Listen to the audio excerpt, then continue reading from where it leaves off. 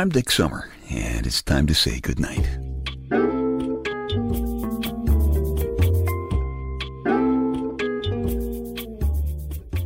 This is a quiet place to rest your head, a safe place to hide a hurting heart, a gentle place to fall.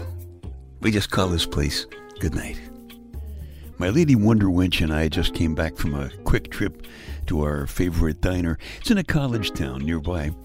And I kind of freaked because I couldn't figure out what was going on. Out of 13 couples we saw, only one couple was holding hands. It just seemed very much out of whack to me. And my mind often jumps around from one thing to another, so I started wondering, what is this whack that some of us are so often out of, as in out of whack? And I got the answer when I sat down here in my big, manly, comfortable black leather papa chair in my living room, and I started thumbing through Astronomy magazine. It seems some astronomers call the formation of our moon the Big Whack, because they figure something very big smacked into the Earth a long time ago, and the stuff that flew off the Earth eventually became the moon. Evidently, that kind of thing happens a lot more than you'd think. They say that one day about 66 million years ago, a 6-mile-wide asteroid slammed into the Earth in shallow water off the Yucatan Peninsula in Mexico. And the explosion was as powerful as millions of nuclear bombs, kicked up billions of tons of vaporized rock that filled the sky with dark clouds, and it blotted out the sun for decades. And because there was no sunlight, the temperatures around the world dropped by around 50 degrees, which killed off the dinosaurs because there was nothing for them to eat, and their disappearance led to the rise of mammals, which is a fancy word for creatures that eventually became, us. Seems timing is everything, because the smart guys in the white lab coats tell us that if that big rock had fallen just 30 seconds earlier or later, it would have landed in the deep part of the ocean, and so it wouldn't have created that cloud, which means most dinosaurs would have survived, and we probably wouldn't be having this conversation right now, because mammals probably wouldn't have happened. And that started me thinking about the fact that so many of the things that are very important seem to be just the product of chance, including us, human beings in general. You and my lady Wonder Wench and me in particular. On page 17 of my book, Staying Happy, Healthy, and Hot, available at Amazon.com, shameless plug. On page 17, I told you the true story of how some crazy clicks of chance brought me and my lady Wonder Wench together.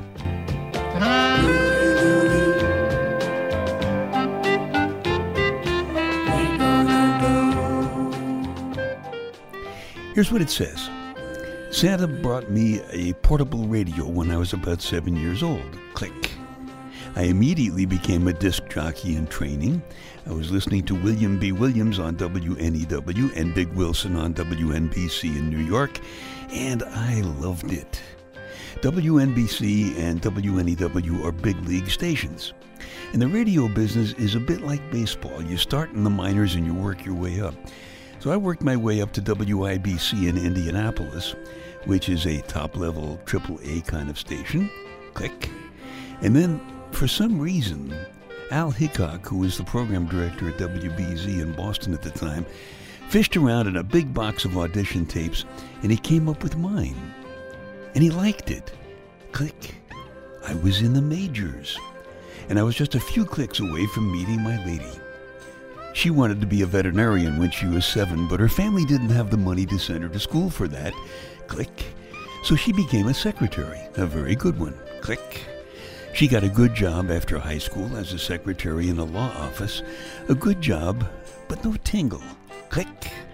Her mother listened to WBZ all the time. Another click. And WBZ aired a commercial for a job opening one morning. Click. Her mom heard it and challenged my lady to try for it. Click. Which she did, and she won. But WBZ was a big station. My lady worked during the regular business hours, and I was the all-night disc jockey, so we never saw each other. 2 more tiny clicks had to happen to make it work. Nobody at a radio station pays much attention to the all-night disc jockey because everybody's asleep when he's on the air. But one evening, all the WBZ DJs played a charity basketball game, and the station's secretaries went to the game to be our cheerleaders. Almost all of them cheered for the daytime guys. But on those few occasions that I did anything right, I kept hearing one lovely, lusty cheer coming from a beautiful blue-eyed secretary with dangerous curves and such an amazing smile. Click. I've worked at bigger stations, WNEW and WNBC in New York, which were the stations I listened to on my little transistor radio when I was a kid. But WBZ is one of the most powerful stations in the country. So I was getting sacks full of mail every night, and I wanted to try to answer it. So I asked the head secretary if any of her staff would like to earn a few extra bucks helping me out with the mail. Guess who showed up for the gig? Click.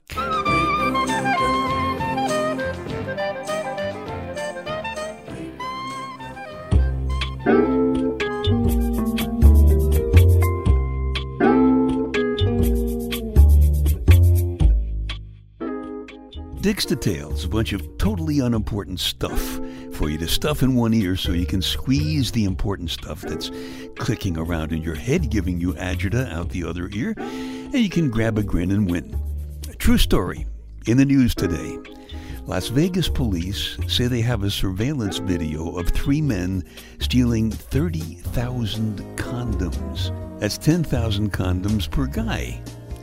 Bet you those guys must be planning on having some kind of exhausting Vegas weekend. All right, if the answer is you'll never be around to check it, so they make it up, what's the question?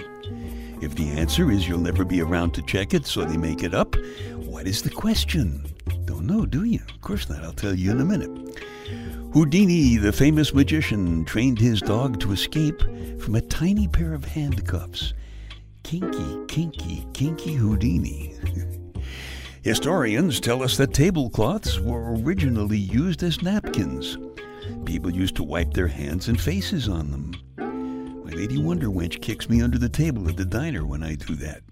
And the smart guys at the aquariums tell us that jellyfish eat other jellyfish, which I guess is one definition of having friends for dinner.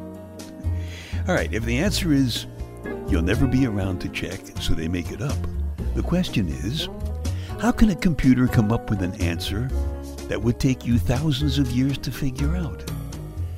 You'll never be around to check, so they make it up. All right. As Big Louie, the head guy of the Louie generation, always says, if your computer keeps beating you at chess, change the game to kickboxing. Dick's Details, they take your mind off your mind.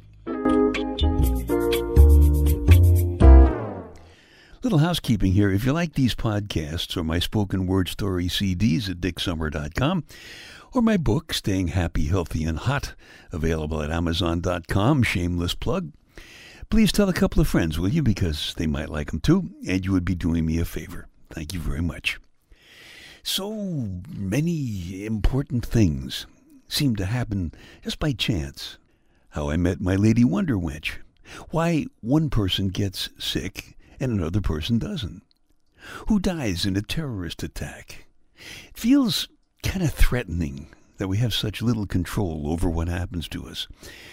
I guess that's why we make word cages, to keep some control over the lions that growl around and scare us inside when we don't understand something. That's why most of the time we say it's all a matter of luck or divine providence or fate. You know, we make one of those word cages. There's a story in my Bedtime Stories Spoken Word CD about a very big little thing that she didn't understand that may have changed a lady's life forever.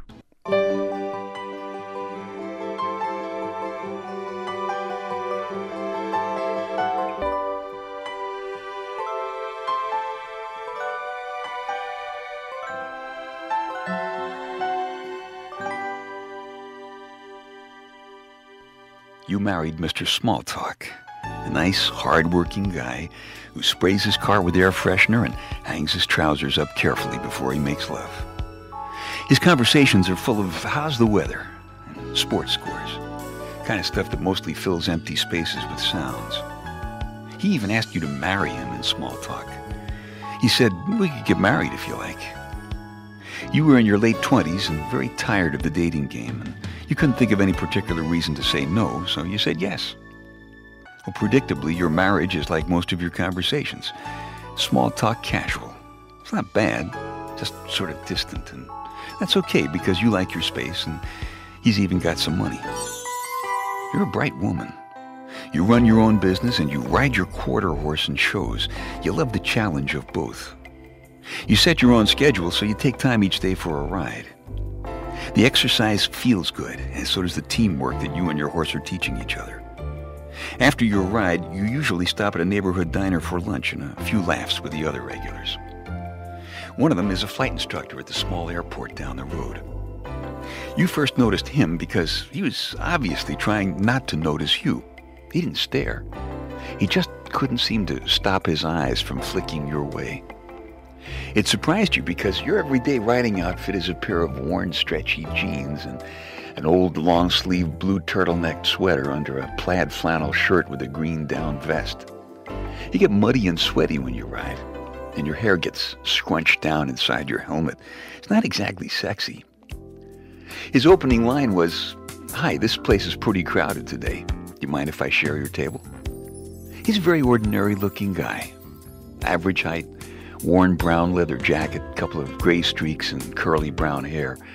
Ray-Ban sunglasses, t-shirt, jeans, and scuffy sneakers. He said, "I noticed that you dressed for horseback riding." I had a horse. Most people don't understand how delicate they are for such big, powerful creatures. He spoke quietly and easily about how often horses die from things like a broken heart. He had the kind of deep, gravelly voice that would make you feel safe and comfortable if it were coming out of the PA system in an airliner in bad weather. You began to look forward to your lunchtime conversations. He had the kind of sense of humor that covers a deep, lonely streak, like a wound that is healed but still hurts. He's shy. He only talks about things that are important to him. Small talk is simply not his style. When he talks about the weather, it's with a pilot's respect for the life and death power of nature. But he certainly has a small life. His airplane, his collection of jazz CDs, and now his lunchtime meetings with you. He sees things that are too small for most people to notice. The way sunlight catches bits of dust in the air. The way your eyes change color when you laugh. The secrets the other diners are giving away with small changes in their body language. He's a widower. He's a little down on his luck. Flight instructors don't make very much money.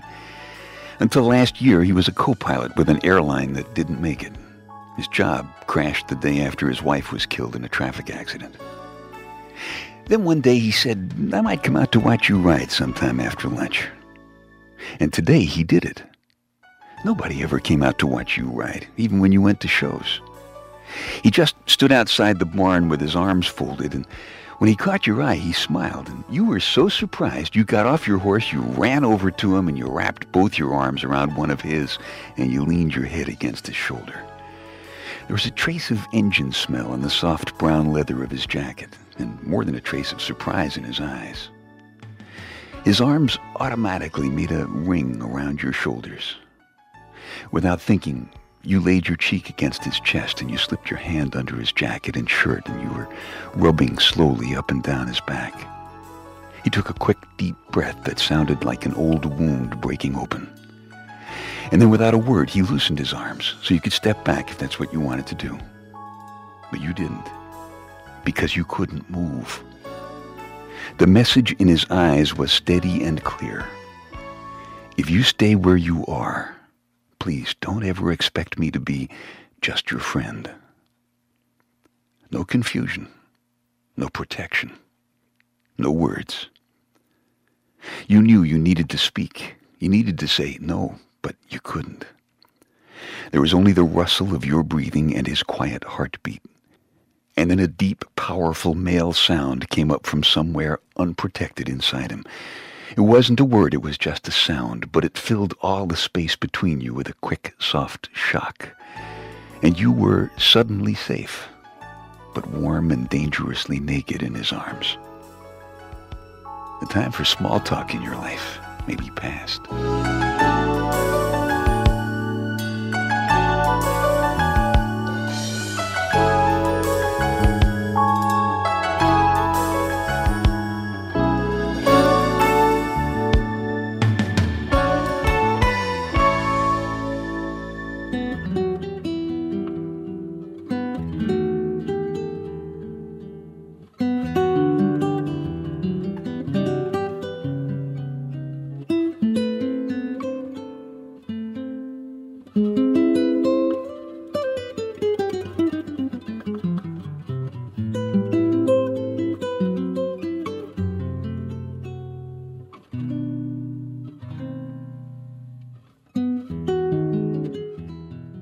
She wasn't thinking when she jumped off her horse and ran her hand up his back. She didn't do it on purpose, but she did it. Her hand touching his back connected them. But what do you think?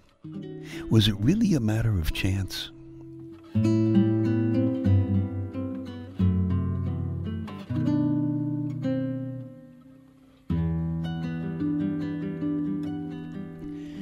The story is called Mr. Smalltalk. It's from my spoken word story CD called Bedtime Stories. And if you like it, you can just keep this podcast, or if you want a fresh copy, just go on back to dicksummer.com. Check out the Bedtime Stories icon on the home page. Fate, divine providence, just plain luck. I don't know. We don't really control all of the cards that are dealt to us in life. But we can, and sometimes we do, use some skills, some experience, and hopefully some courage in getting on with our lives. As Big Louie, the head guy of the Louie generation, says in my book, we sometimes don't have a lot of control about some of the things that happen to us, but we can have some control over what we think about what happens to us. You never can tell when something wonderful is going to happen. So if you got any moving parts left, for crying out loud, move them.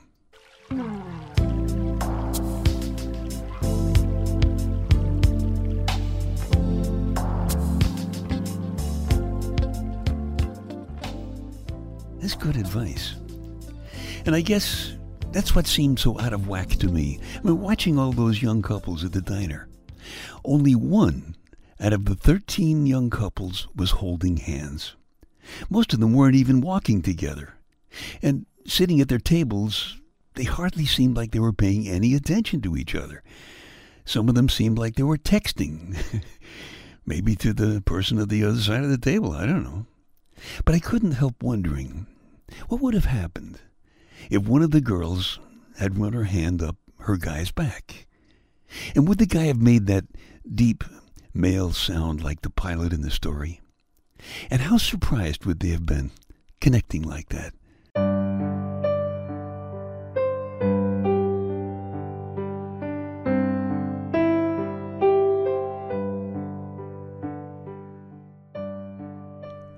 Touching has a way of connecting us that goes way past words. That's why I always hold my lady's hand, always. It strengthens a very long-time connection between us. Let me give you a little, very personal note here. My lady Wonder Wench and I have a bedtime ritual. Puts things back in whack for us after a tough day. Every night I put on my white fedora and I become Story Man. I read to her for 10 or 15 minutes. And then I give her about a 15-minute back rub. I really love the feeling when she lets go of the day's uptights and just lets go all the way to sleep. It's a beyond the words connection. It means a lot to me. And as the pages keep dropping off the calendar, I can't help but realize that one morning, long way off I hope, but one morning, one of us is going to wake up and there'll be no hand to hold.